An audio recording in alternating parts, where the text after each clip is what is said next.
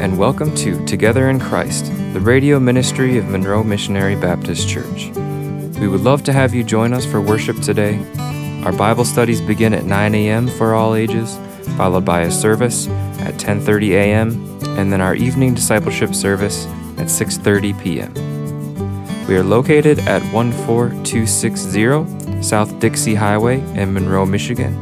Our phone number is 734-241-6860. You can also find more on our website, www.mmbconline.org. Here is a message from our senior pastor, Tim Icoangeli.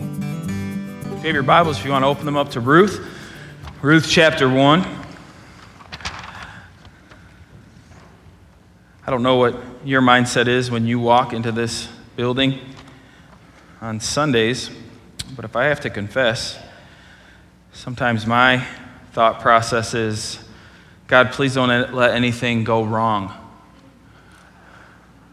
And today is one of those days where everything, it seems, has gone wrong.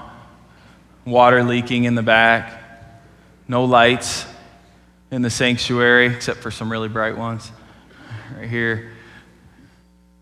Children's church worker comes down with the flu last second. Band complains to me that practice was horrible and it's going to be miserable and nobody's going to stay, everybody's going to leave. Sounded so bad. I'm thankful that we serve a God who's immovable and unshakable, unlike us. We get moved, don't we? We get shook so easy by the things of this world, things that happen to us that can affect our mood so quickly. We can go from a good day to a bad day at the drop of a hat just because of something that happens. But we thankfully have a God who never changes, who's unshakable. And the Bible tells us that it is on that foundation that we plant our life. And so we have a firm foundation, even though we sway, even though we struggle, we hurt. We serve the one who is a firm foundation. I'm thankful for that this morning. As we look at Ruth chapter 1, we're going to look at the rest of chapter 1 today, this morning. But just a little bit of review. I hope you remember there was a family and they left Bethlehem. They left Bethlehem because there was a famine. They went to Moab, who was an enemy of Israel, who they were told very clearly not to go there. God had told them, do not go there. It was during the time when the judges ruled, so Israel did not have a king at this point. And if you remember the verse that we read that showed us out of Judges that everybody did what was right in their own eyes. So that's the situation that Elimelech and his family find themselves in. That is the political climate, that's the social climate that is going on. Everybody doing what is right in their own eyes. And so Elimelech had a choice for his family. We can either stay here in Bethlehem where there's no food, there's nothing to eat, or I hear that Moab has food, and he decided, we're going to go to Moab. Now, this was against God's word, this was against God's law, but it was kind of a common sense choice, we could say. And so last week we kind of looked at that, how we can never choose to disobey God's word, even sometimes when there's a perceived need that needs to be met, or there's a desire that we might have, or even though the situation might just seem like I have to do this little lie here in order to do a better good, there's never a situation where that needs to be done. We always obey God's word. We always follow God's word. And we saw that as a result of this move, this family faced some horrible consequences. Elimelech dies. His two boys end up marrying foreign women, but then they die. And so now you have Naomi, who is Elimelech's wife, alone with her two daughters-in-law, with nothing, in a foreign land. And we left the situation very hopeless last week as we went to verse 5. And so today I want to read from verse 6 all the way to 22 together, and then we'll dive in. It says, Then she arose with her daughters-in-law that she might return from the country of Moab. For she had heard in the country of Moab that the Lord had visited his people by giving them bread. Therefore she went out from the place where she was, and her two daughters-in-law were with her, and they went on the way to return to the land of Judah. And Naomi said to her two daughters-in-law, Go, return each to her mother's house. The Lord deal kindly with you as you have dealt with the dead and with me. The Lord grant that you may find rest, each in the house of her husband." So she kissed them, and they lifted up their voices and wept. And they said to her, "Surely we will return with you to your people." But Naomi said, "Turn back, my daughters. Why will you go with me? Are there still sons in my womb, that they may be your husbands? Turn back, my daughters, go, for I am too old to have a husband. If I should say I have hope, if I should have a husband tonight, and should also bear sons, would you wait for them till they were grown? Would you restrain yourselves from having husbands? No, my daughters, for it grieves me very much for your sakes that the hand of the Lord has gone out against me." Then they lifted up their voices and wept again. And Orpah kissed her mother-in-law, but Ruth clung to her. And she said, "Look, your sister-in-law has gone back to her people and to her gods. Return after your sister-in-law."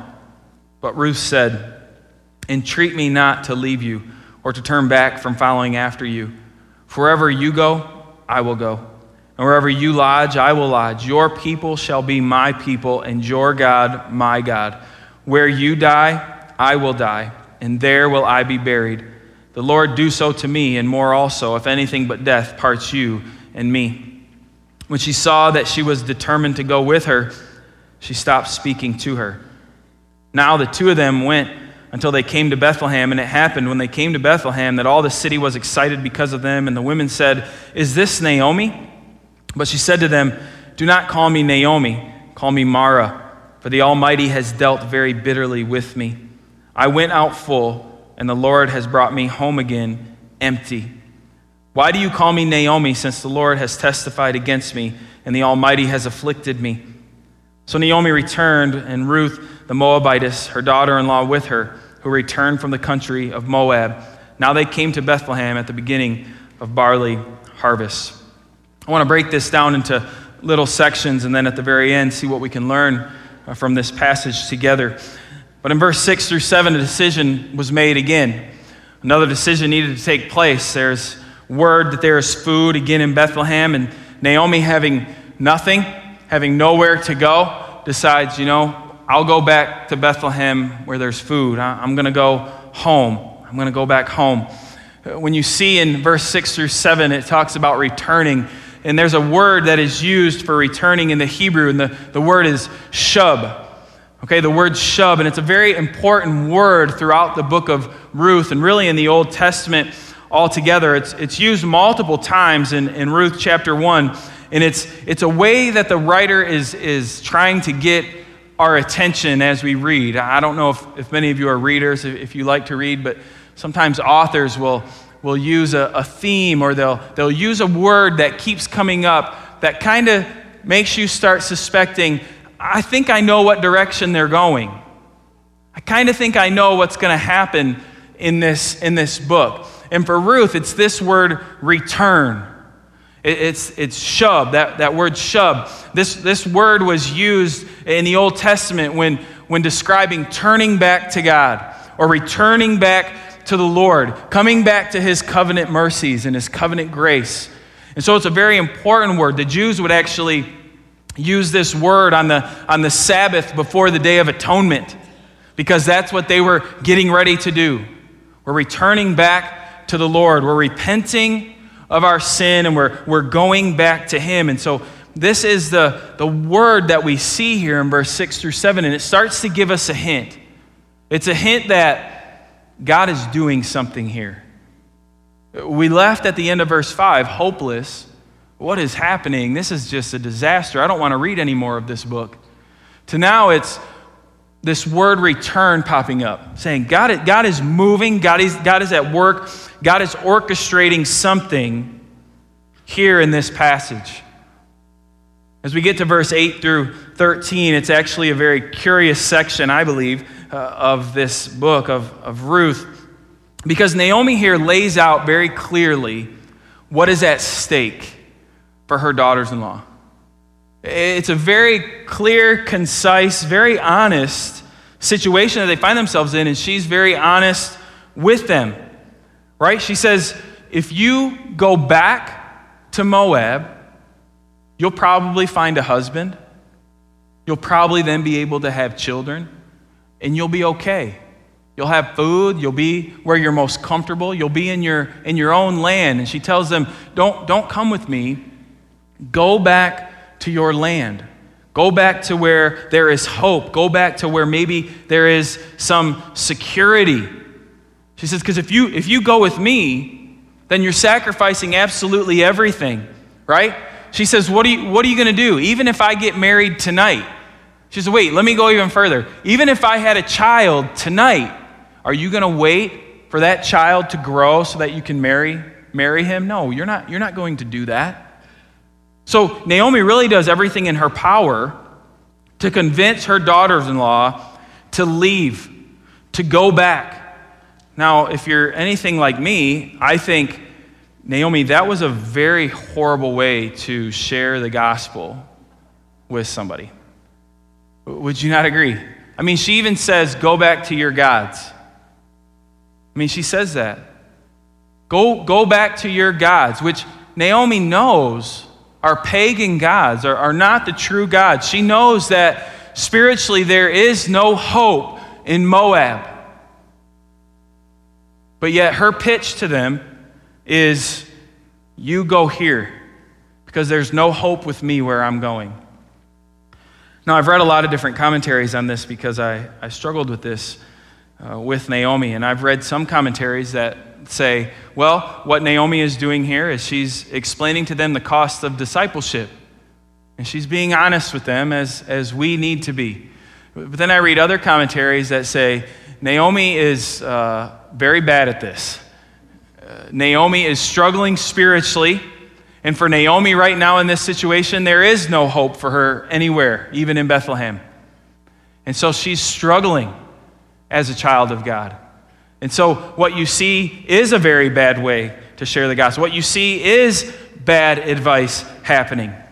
And now you can believe what you want there. I think as we go through Ruth, I kind of believe that she's struggling.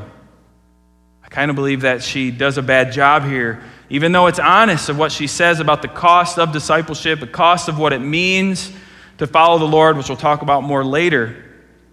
Naomi, anyways, though, leaves them with a decision, right? She leaves them with a decision. She says, it's on you what you're going to do. As we get to verse 14 through verse 18, we see that decisions are made. Orpah decides to go home. She believes her chances there are much better. Yes, what Naomi said probably sunk into her and said, yeah, I could probably go back home to my mom. You know, I could go back home to where it's comfortable, and they're going to accept me, and they're going to love me, and there's food there, and there's men in that town, and I probably can get married. And so as she listened to what Naomi had to say, again, I'm sure the common sense of her had to say, she's absolutely right. There's nothing for me over there. I don't have to do anything for this woman. I'm not married to her, right? I don't have any deep connection to her that I have to have. And so it's wise for me to go home. To be honest, I think it's the decision most of us would have made as we face that situation. But the Bible tells us that Ruth did something else. Ruth made a decision that was a risk, but she put the risk all up on the Lord. And we see this in verse 16 and verse 17. And it's what normally gets pulled out of Ruth when somebody talks about Ruth is this little section here, or a lot of times people want to grab the section of verse 14 and pull some big sermon out of it that Orpah left, but Ruth clung to her, and the idea of clinging. But Ruth makes a big, bold statement saying, wherever you go, I will go. Wherever you lodge, I will lodge. And that right here is where it gets even bigger. Your people shall be my people, and your God my God. Where you die, I will die, and there will I be buried. The Lord do so to me and more also, if anything but death parts you and me. Ruth decides at this moment that she's going to risk everything, but she's risking it for the Lord, not just Naomi. She's risking it, and this was a big deal for her. She is changing peoples. She is changing nationality. She is changing lands. And this is not an easy thing for her because probably she will be shunned now by her people. I dare say some of you have faced a similar situation in your walk with the Lord, changing maybe from one religion to the other. I've heard many stories from some of you like that, saying things like, if I get baptized, do you know what that means for me when I tell my mom and my dad? Ruth does. Ruth knows. Sometimes when we follow the Lord, it's a very tough decision because the people that we love the most, the people that we're closest to, are not going to be happy with the decision we're making that we're trying to follow the Lord faithfully. And so we face a situation much like Naomi is laying before her daughters-in-law saying, this means everything. You can go back to your home and to your family where they're going to love you and they're going to support you and they're going to care for you, or you can seek out real hope, the only hope that can really be found, that is found in the Lord. But know this, you probably will be shunned. It's going to change your life forever. It's drastic. But we see Ruth said, no, my dying pledge is to your God, and that is where I stand. As you get to verse 19 to 22, we see them entering Bethlehem, which I do need to say something about verse 18. I find that to be curious as well. Ruth just pours her heart out to her mother-in-law, just pours it out to her. I'm going to die where you die. Nothing is going to depart me. And Naomi just does a loving embrace of Ruth and says, let's go, child. No, it says she doesn't talk to her anymore. Nice long walk to Bethlehem of no voices. Ruth's probably thinking, man, I just gave my heart over fully, and you're not going to say a word to me? You're not going to say anything to me? But we start to see why in the next verses.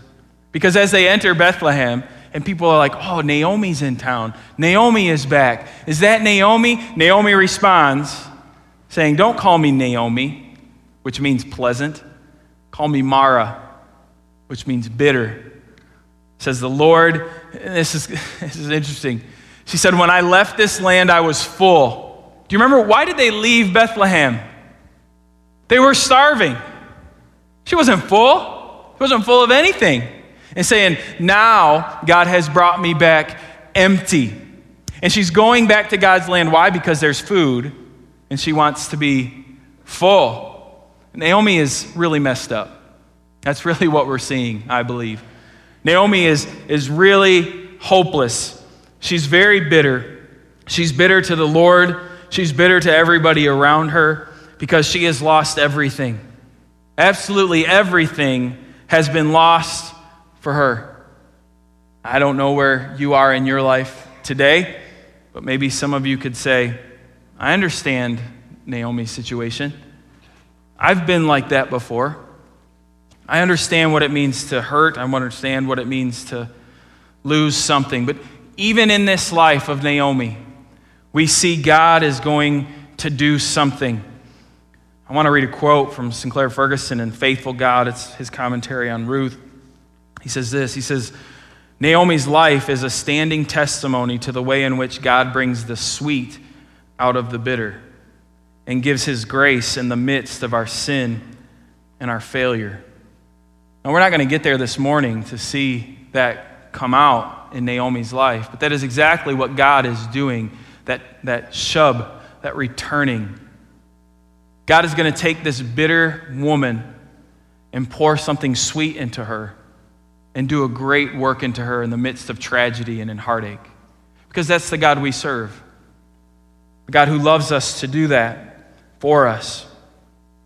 And so what can we learn from this passage? What are some things that we can pull out from this passage to understand it better for what the Lord has for us? Well, I think the first thing that we need to see, the first thing that we need to realize and that we need to understand is that God is the pursuer of our souls. We see God doing this with Naomi. We see God doing this with Ruth as well. We already mentioned how bad of a job Naomi did in her witnessing to her daughters-in-laws who supposedly she loved but would rather see them spend eternity in hell than follow her to the Lord. But Naomi does this bad job, yet somehow, in the midst of this horrible presentation of the gospel, God works in the heart of Ruth.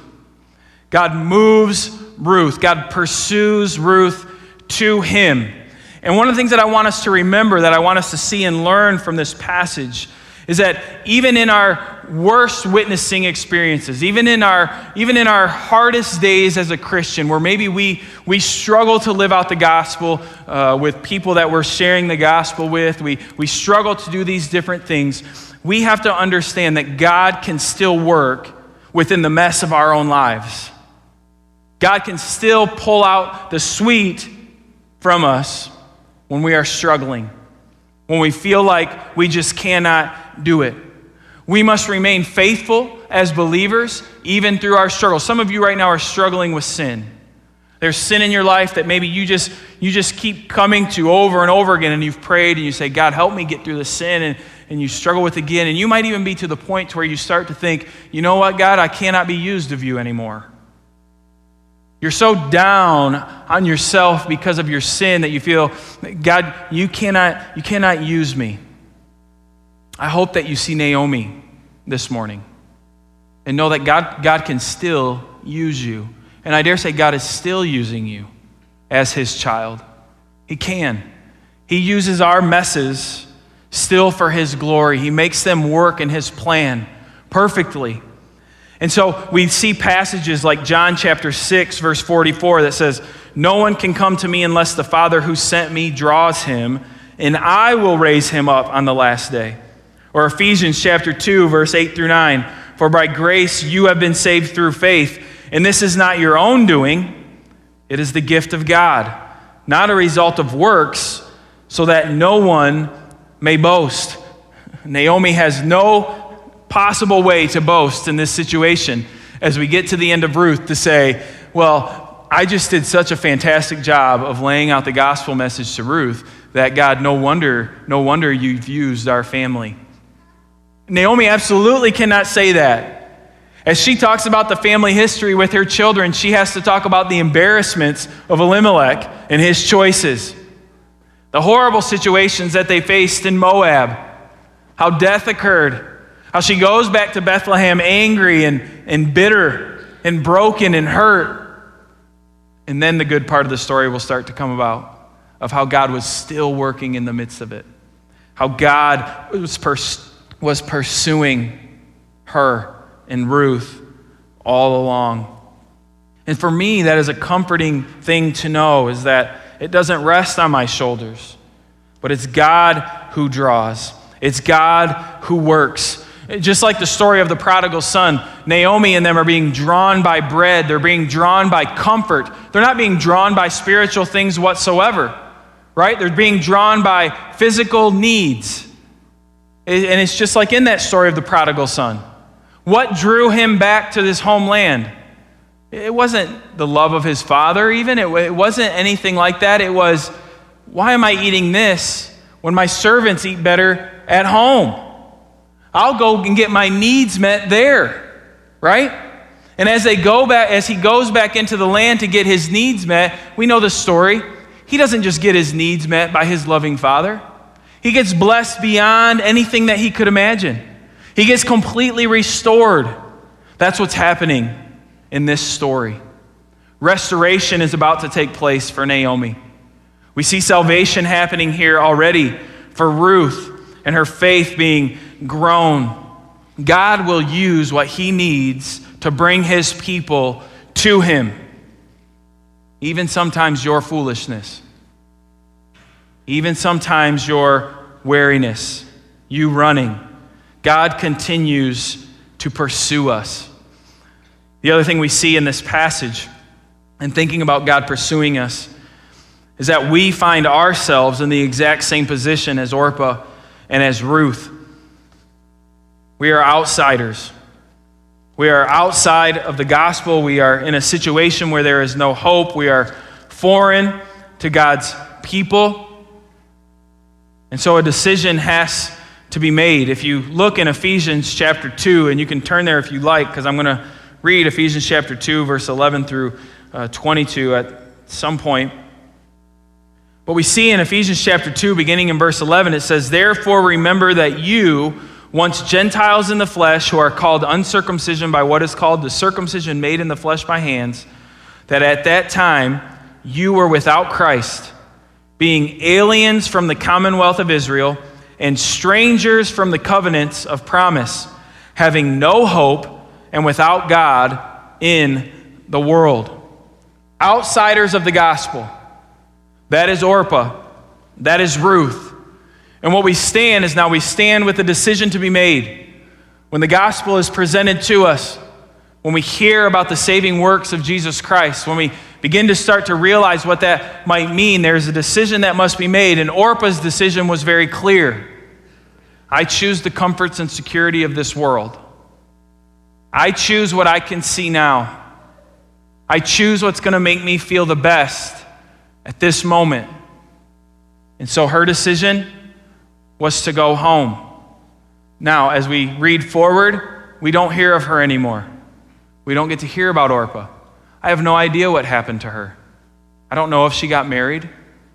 I don't know if she had children. I don't know if she started some business and made a lot of money. I don't know if she became the most popular person in Moab. I have none of that information.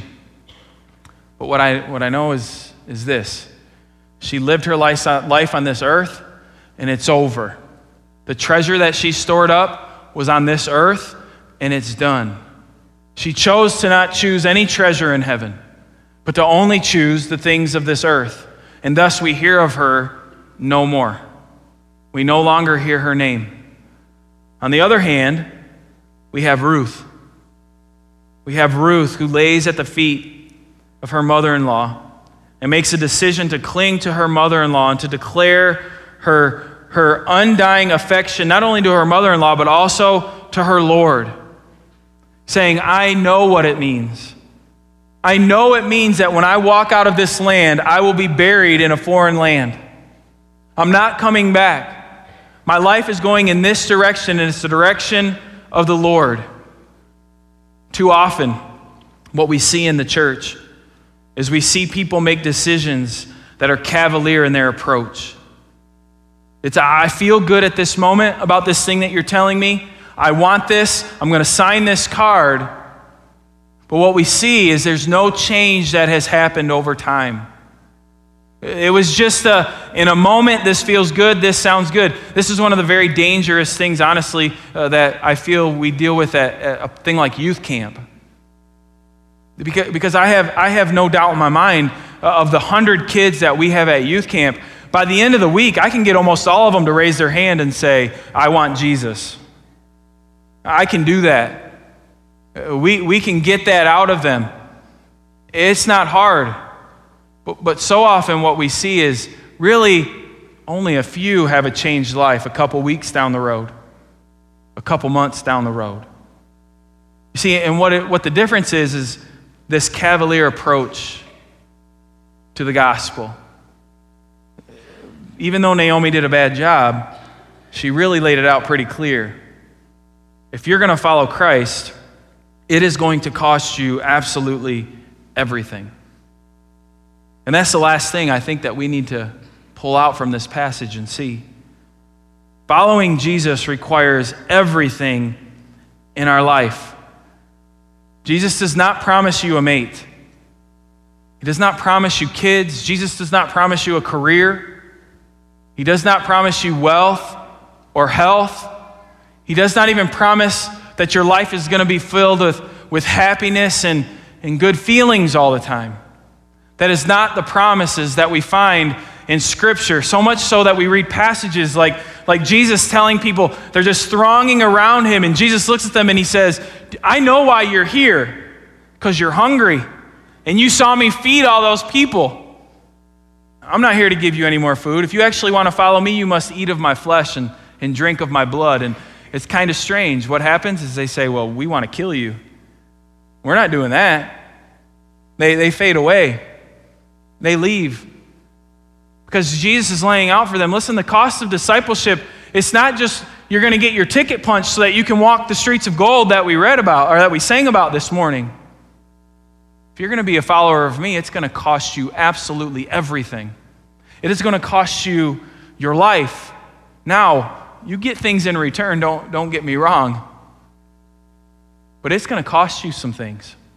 And you have to be ready for that. You have to be willing to continue to go forward in this. It's very reminiscent of Jesus talking to the rich young ruler in Luke chapter 18. The Bible tells us, and it says, a ruler asked him, "Good teacher, what must I do to inherit eternal life?" And Jesus said to him, "Why do you call me good? No one is good except God alone. You know the commandments. Do not commit adultery. Do not murder. Do not steal. Do not bear false witness. Honor your father and mother." And he said, "All these I have kept from my youth."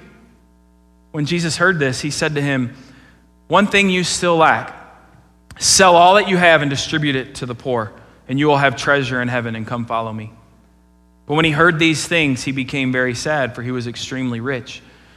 Jesus, seeing that he had become sad, said, "How difficult it is for those who have wealth to enter the kingdom of God. For it is easier for a camel to go through the eye of a needle than for a rich person to enter the kingdom of God." Those who heard it said, "Then who can be saved?" But he said, "What is impossible with man is possible with God." And Peter said, "See, we have left our homes and followed you." And he said to them, "Truly I say to you, there is no one who has left house or wife or brothers or parents or children for the sake of the kingdom of God, who will not receive many times more in this time and in the age to come in eternal life." You see, I really think our strategy in evangelism so often in this situation would have been very different than Jesus. It would have been very different than what Jesus lays out for us here. If you have somebody who comes up to you and says, "Please tell me, what must I do to inherit eternal life?" You're going to say, "Trust in Jesus. Let's pray together. He'll forgive you of your sins." Do you want that? Yes, I do. Well, let's pray together then. All right. And so we pray together and we say, "Brother, you're now saved. You're part of the family of God. Go and live in peace and joy and hope." And we look at this story and we say, "Well, Jesus, why didn't you do that?" He was ready. He was what we call fruit ready to be picked. It was low hanging. Just pluck it. He's asking, "How do I inherit eternal life?" But instead, Jesus, being a person filled with integrity, doesn't lay it out that way. He speaks the truth to this rich man. And he says, "Well, these are the things you should do." "I've done all those things." "Yeah, there's one more thing." Did you just say that there's one more thing that you're holding on to that you're not willing to give up? It's your money for him. It's your money. Go sell it. It says the guy walks away sad. Why? He wasn't willing to give up everything for Christ. Oh, of course he wanted to inherit eternal life. Of course he wanted that taste of salvation, that gift. Of course he wanted those things. Who does not want those things? But when Jesus lays out for him, then this is what it means. It means everything. It means absolutely everything. Forsake it all and follow me. He went away very sad. He went away like Orpah. He went away to a life of wealth, to a life of prosperity, to a life of comfort. But again, it was a treasure that was only stored up here. His bank account in heaven said zero. And so from what we have in Scripture, this man died without salvation. He died apart from the Lord. You know, we do believe and we know that Scripture teaches that the way to be saved isn't a difficult thing. It is faith. God pursues our soul. He draws us to Him. We have faith in Him. We confess our sins and salvation happens and it takes place. I believe that wholeheartedly, and I believe that you can have that today, right where you sit. But please know the truth of it. I feel I would be doing a disservice as a preacher of God's Word to tell you that it means all that you have to do is just come here and sit in here and listen on Sundays and you're good. Or, just pray once in a while. Or read your Bible once in a while. Or make sure your kids know how to sing the song, Jesus Loves Me. Just do those things and you'll be good to go. No. The Bible says in order for you to be saved, it means everything. Everything. And even as children of God, so often we want to cling back to those things that we were once chained to, that God saved us from. You say, but man, it's so much better having comfort here. It's so much better having security at this moment. Even though we know God is saying, no, you need to step out, you need to go, you need to give, you need to do. Remember, you're mine. You are not your own. You are now a bondservant of Christ. Your life is a sacrifice. We carry our cross daily. And we do this to honor the Lord. Now, I hope that for us as Christians, we know, because I guess you'd say, man, the way you're painting it is pretty bleak. It's pretty dark, like it is in here. And I don't mean that at all. We're going to see this as we go through Ruth. The graces of God and the mercies of God are so much better than anything this world can ever offer. That short little bit of security that Orpah felt, as we look at it now, was a vapor, where the security that Ruth has is everlasting. Completely everlasting. She has a hope that never fades. She has a joy that can never be quenched. And that's what we are promised as believers, as those following Jesus as our Lord and Savior. Those promises remain, but there are things that we must sacrifice. There are things that at times we will have to give up. Some of you maybe have sacrificed some things in your life. I hope that when you look back on it, if you sacrifice it for the Lord, you're saying it was worth it. It was absolutely worth it. For me, I had to sacrifice dreams. I had to sacrifice hopes. When I finally said, God, I know you're calling me into ministry. To me, that meant I sacrificed money. Honestly, that was what was in my mind. I'm never going to have money now. I'm going to give myself to that. For me, sports, I had to sacrifice sports. And so at times, do I look back and say, what if? Absolutely. Absolutely. I think I'd be lying. I'd be lying if I didn't say that. There are times I walk in here on Mondays and say, what if I just got a secular job and work 40 hours a week, punch the clock, and go home and not think about it? What if I did that today? But then I'm reminded, right? Just like you are. I'm reminded, I'm thinking earthly. I'm thinking about the things here. Not about storing up treasures there. Not about honoring Him. Not about sacrificing Him. My life is not mine. It's not about Tim's well-being. It's not about Tim's health, or it's not even about Tim's family. It's not about anything like that. My life needs to be given to the Lord every day, over and over anew. Saying, God, today is your day. Today is for you to serve you, to honor you, to glorify you. Not to glorify myself, but so that you receive glory, so that you receive honor. And the picture that we have here from Ruth as we end chapter 1 is Ruth said, I'm doing that for you. I'm giving my all to the Lord. Everything. And we have to be challenged by that as we read this. Asking ourselves, God, am I doing that? Am I more like Orpah? Or am I more like Ruth? Or at times, am I just bitter like Naomi? I fall in that category at times, definitely. And so we're left with the decision as well. Orpah or Ruth, every day. And if you haven't accepted Christ in your life, I really would pray that God would move and pursue your soul to Him, and that the Holy Spirit would just make it very clear and evident to you through your word that you desperately need Jesus. Living life for Jesus is so much more rewarding than any life you can live on this earth, than anything you can live, anything you can experience on this earth. And I would beg and plead with you, if I could, to accept Jesus. Christian, those who have, are you sacrificing every day? Are you laying it down for Him every single day? But instead, are you often finding excuses or reasons to say, I can't do that today. I have this. Or no, this is getting in the way. Or man, I'm just tired. I can't do that. I challenge you.